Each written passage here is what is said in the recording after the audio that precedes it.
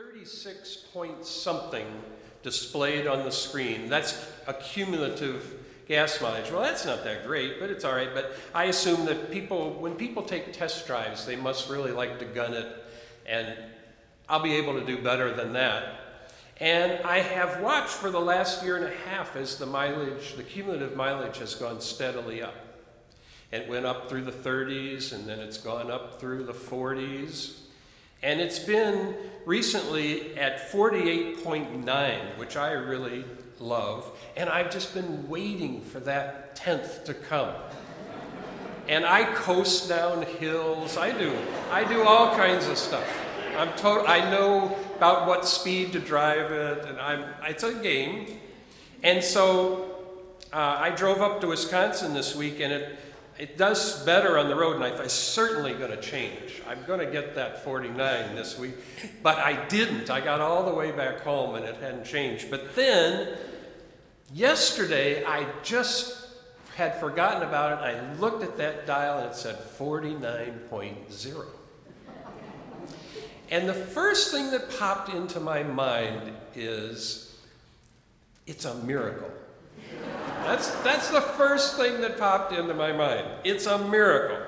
So it's rather interesting that I reacted that way. I think maybe that's part of my Southern Baptist upbringing, that I reacted that way.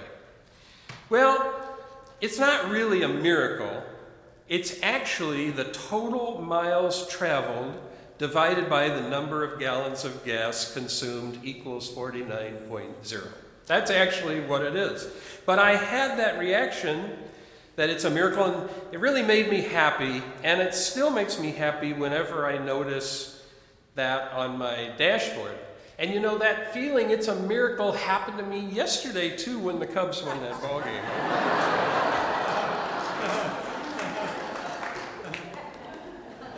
But I have a lot of good Cardinals fans, and I really and truly wish you the best.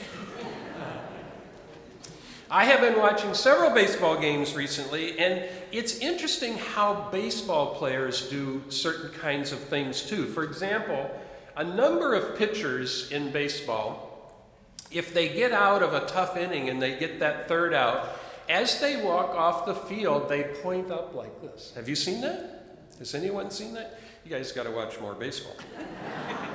A guy did it yesterday, as a matter of fact, in the Cubs-Cardinals game. A guy hit a home run for the Cardinals, and as he came off the field, he went like that. So that's an interesting thing to observe. Why do people do that? I think they do that because they think that maybe there's some divine being cheering for their team. Or maybe it's just something you learn when you're growing up. I don't know. But these are common reactions that we may have to things. But we're living in a society right now where interpretations of events that appeal to a supernatural being are in general losing ground. In general, those ways of looking at things are losing ground, although that certainly is not that everyone by any means. It's probably the majority of our culture is still definitely theistic. And it's certainly not true in other parts of the world where religion is very strong and in many ways growing. Both Christianity and Islam are growing religions on planet Earth. And Islam is the fastest growing religion in the world. So religion is not going away by any means, even though there's some interesting trends in this country and in Europe. Religion is growing on the planet and will not go away probably anytime very soon that I can foresee. We people in the West, and especially in this country, we tend to think of religion in terms of belief. What do you believe, you know? Christians believe in this, and Muslims believe in this, and if you're an atheist, you probably don't believe any of those things that the Christians and Muslims believe, but this is the question we ask: what do you believe? Personally, I do not think this is a very good way to understand religion. And actually, that's what I want to talk about today. I don't think that's a good way to understand what's going on in religion at all. For starters, belief tends to be an issue that is particularly important to Christians, and particularly important to Protestants, really. And so especially among Protestants, and when I was growing up Baptist, it was always, what do you believe? Because what you believe is the most important thing, and it will determine your eternal fate and all that. But in most other religions, that's not the important question at all. Judaism is not primarily about what people believe. They don't, for the most part, go around asking people what they believe. Judaism is primarily about observing the laws and traditions of Judaism. There's a certain tradition there, and you're supposed to follow that. Islam is not about belief. Islam is about practicing the 5 pillars of the Muslim faith, and it's outlined clearly. You have certain obligations, and you're supposed to do some things on a daily basis, and some things once a year, called the 5 pillars. Buddhism is not about belief. You know, Buddhists, for the most part, don't go around asking people what they believe. It just isn't that relevant. What Buddhists say is, do you want to come to meditation on Thursday night? So there's a practice there. There are practices. And what Buddhism usually says is that Buddhism is interested in alleviating suffering. That's sort of the bottom line in Buddhism, is to alleviate suffering. And belief is not particularly part of that. As a matter of fact, many Buddhists will say that belief is really just a distraction. It just gets your mind going on something else, and it'd be good to just let go of all that stuff.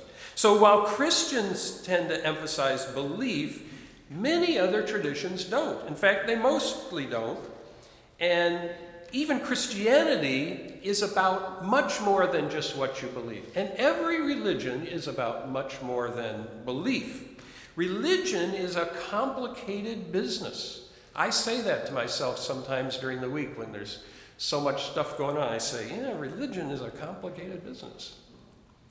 It involves lots of different things, including rituals, stories, symbols, traditions, works of literature, acts of caring and compassion, taking social positions, institutions and organizations, festivals, family connections, rites of passage, spiritual disciplines, and perhaps the most important of all, shared meals like potlucks. Our Unitarian Universalist tradition, by the way, has all of these elements in some form or another. We even have beliefs. We just don't have a single set of beliefs. And we don't place that high importance about belief in general.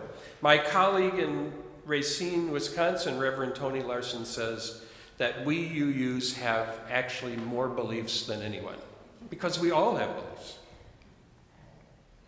I think that sometimes critics of religions make the assumption that if some particular belief in some tradition turns out not to be true, then the religion will fall apart.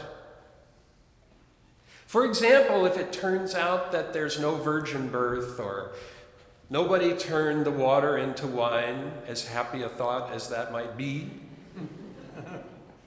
or if Jesus wasn't really supernatural, if we find out that those things are not true, surely the whole thing will fall apart.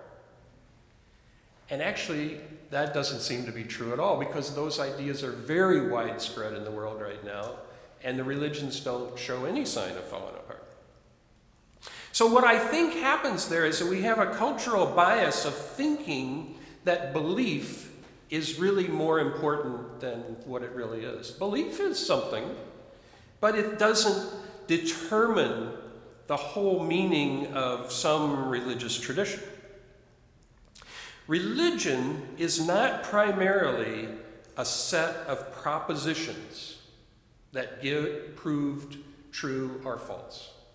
That's not what it is. In other words, it's not primarily about saying, God exists, T or F.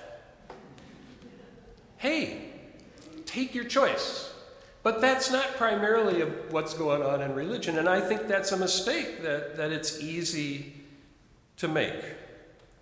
Religion is far more complex, more subtle, and more tenacious than merely a set of statements about historical or factual truth.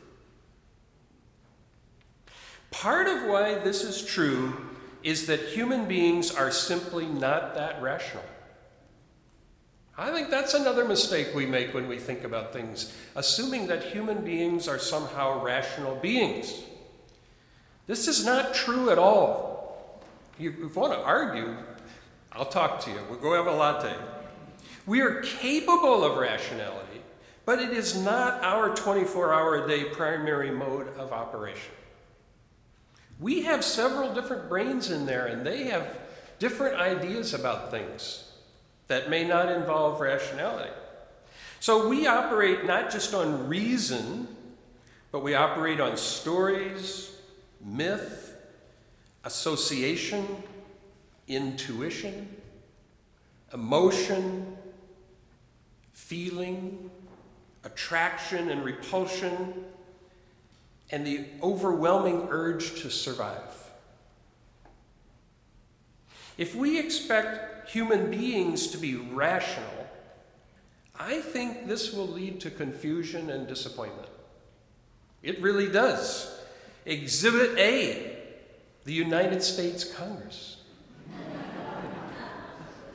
A place you would expect to be overflowing with rationality. But really, it seems very hard to find. Religion, what is called religion in history and in common parlance, is a package of experiential modes that address various dimensions of human experience. It's not a science class or a philosophy lecture. Those kinds of rational endeavors are good things, but they're not the same thing. Interestingly enough, some aspects of religion are subject to scientific investigation. For example, we can demonstrate that many forms of meditation have measurable results. That's really being researched very thoroughly right now, and these meditation techniques come out of religious traditions. One of the real strongest skeptics in the world right now, Sam Harris, agrees with this, that meditation is real. Mystical experiences are real, actually. There's quite a lot of agreement that mystical experience actually happens, and it can be documented. There is also some evidence that prayer has measurable results. I prayed yesterday that the Cubs would win, and they did. So. That proves it. Oh, I know you're thinking negative thoughts right now about that logical sequence. You don't think that's true, do you? All right, forget that. The doubter claims that there isn't anybody hearing the prayer. But this actually is not true. There's always someone hearing the prayer, and that would be the people in the room. They're hearing it. So, including the one offering the prayer. And I would suggest to you, I'm a UU minister. All UU ministers have to go through chaplaincy. We all do. We all have to go through chaplaincy. And when you go through chaplaincy, you pray with people many times every day. Something does happen during prayer that is not dependent upon whether or not there is a God that exists. It isn't dependent on that. I don't know if that sounds right to you or not, but it has an effect on people. It has an effect on people that is not connected to whether or not there is a deity. There's a story about the Holocaust that some inmates of a concentration camp were sitting around bemoaning their fate and talking about how horrible it was in the concentration camp. And they specifically said that there must not be a God. Because if there was a God, then that God would never let this happen. And so they talked about this extensively, and they all, according to this story, came to the conclusion that there must not be a God. And so they sat there, and then one said, "What should we do now?" And another one said, "We should pray." That's another of those little paradoxical kinds of behaviors. I just want to say that religion is such a complex phenomenon and so deeply ingrained in human cultural evolution that it doesn't stand or fall on whether or not there's a God or whether or not somebody turned water into wine. It doesn't stand or fall on those things. I'd love to, if you want to sit down and talk about this more, I would be glad to do that. We know some other things that can be demonstrated. There's research, some of it's in the book The How of Happiness by Sonia Lyubomirsky. There's research that people who participate in religious communities tend to be healthier and happier than those who don't. We know that people who express gratitude, which is often a part of religion and probably grew up in religious traditions, are happier and healthier than people who don't do that. So it seems that many of these activities associated with religion have actual benefits. William James and John Dewey, who I quoted today, were two philosophers who were known as religious pragmatists. They proposed that religious truth should be measured by outcomes and not by factual accuracy. It is kind of a crazy idea, but that was the path of pragmatism. This is a different way of thinking about things than we may be used to. In our church, what is the most popular event of the year? Christmas Eve. Christmas Eve is the most highly attended event in the church year, regularly. So, why is that true, despite the fact that many of the people who participate in that service do not think that story has any accuracy whatsoever? I mean, zero. It's not just that there weren't any angels. It's not just that the shepherds didn't really come or the wise men didn't really come. It's not just the details. It's not just that Mary was not a virgin. It's just that that whole event probably just did not occur. But that brings out more people than any night of the year. Why do we come to that service, ladies and gentlemen? Why do we do that? Maybe we like the candles. Maybe we like the tree. Looks so great. Maybe we love the music. When Emmy plays "Oh Holy Night," which we don't believe happened, on that, and we all start crying. What is wrong with us? I thought we were rational. That's not rational at all. Maybe we love the cookies. Some of us love the cookies. Maybe we just love seeing old friends and family who show up at that event, who are in town for the holidays. Maybe, even though we may not believe the story, we do believe the message of love. Maybe we think that message is actually right. Maybe it grabs us. Maybe we love all the old traditions. We love to see the kids come up and hear a story. That is not true. All those stories are not true, ladies and gentlemen, in a factual sense. So maybe we love all kinds of things that are associated with that religious tradition other than the literal beliefs. I find this endlessly fascinating. Maybe when we show up to that service, we have correctly discerned what is actually going on. That there's a powerful message embedded in candles and stories and cookies and seeing our friends and standing in a circle.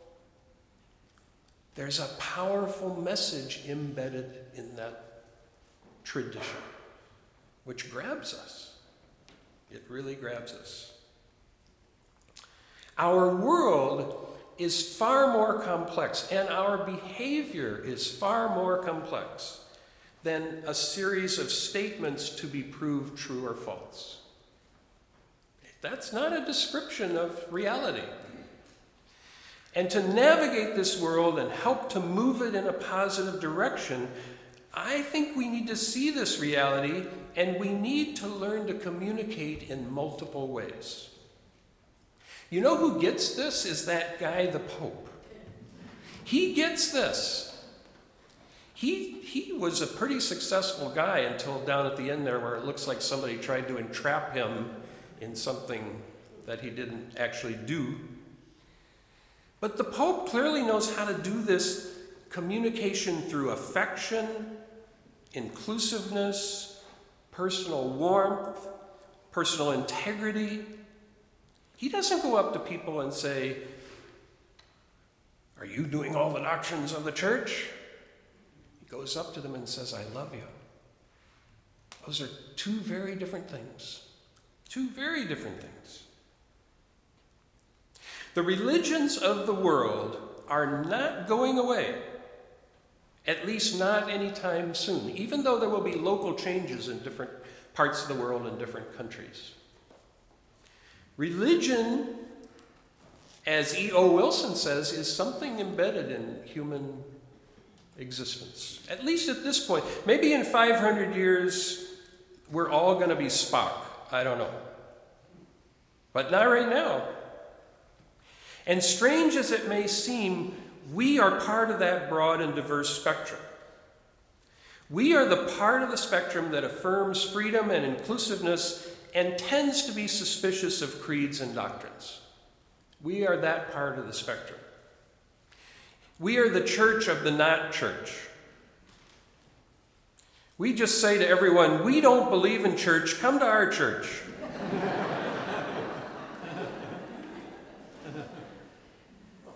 You'll love it. And if you think that is paradoxical, then welcome to the world. For thinkers like James and Dewey, the question was, how do we harness these feelings? Dewey calls them not religion, but religious. How do we harness the feelings of faith, the optimism, the desire to transform the world, the sense of community, and the sense of being united with the universe that religions traditionally offer, while at the same time being willing to leave behind outdated beliefs and restrictive dogmas?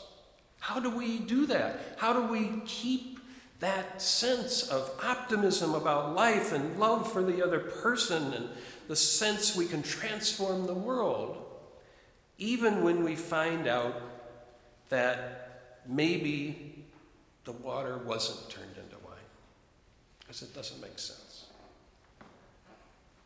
Does that kind of approach sound anything like what we are doing in our community? I think it does. This week, about 30 or 35 of us are going to Salt Lake City to participate in a significant interreligious conference, a planetary interreligious conference. We're going to meet people of all kinds of religious traditions. And some of them may strike us as strange, and perhaps some of them may seem like they're seriously mistaken about things from our wise point of view. And yet, these are the people of our planet. This is our people, the Earth people. We're the Earth people. This is who we human beings are at this time in our cultural evolution. I have this feeling that even though they may seem strange to us, we also will seem strange to them, and they will have little meetings in the evening where they will talk in puzzled terms in Arabic or Japanese or Swahili about us. They will say, who were those people? What were they called? You know what? Who are they? And then someone will say, oh, they're a very small group from the United States. I don't know much about them. But I hope we will have a chance to talk to these people in ways that enlarge our lives. The world we live in is far more complex, far more interconnected, and we are far more dependent on each other for survival than we are generally aware of. We need to learn to live together just like we learned in Sunday school. You know, that's what we say in Sunday school. We need to learn to live together. This is a serious message. People in other traditions are not unintelligent or tragically error-prone. They are our fellow inhabitants of planet Earth. And according to our principles, they all have worth and dignity. Everyone. We will need their cooperation to solve the very serious problems on this earth. The problems that we are facing of war and climate change and inequality and poverty and disease are not going to be solved just by the UUs or any other single group. It's going to be an interconnected cooperative venture because these issues are too big. It will need as the Dalai Lama likes to say, we need all the religious people and all the non-religious people. All of them. If we think that these traditions can be dismissed over some old story like virgin birth or water turning into wine, then I worry that we miss the point. The point is that we are all in need of healing. We're all in need of community. We're all in need of peace on the streets and peace on earth. Even in our own city, someone just got killed again. So we all have that need. Our ability to see beyond quick judgments, to perceive the deep longings we share with all people, will contribute to the likelihood of finding some peaceful way for us all to live on this planet. Reason will be a major skill that will be required, but it won't be the only one. We will also need the skills of the heart, music, dialogue, stories, shared festivals, and taking the risk of trust. We will have to go with whatever works, whatever leads us out of the slavery of perpetual war and into the shared delight of peace.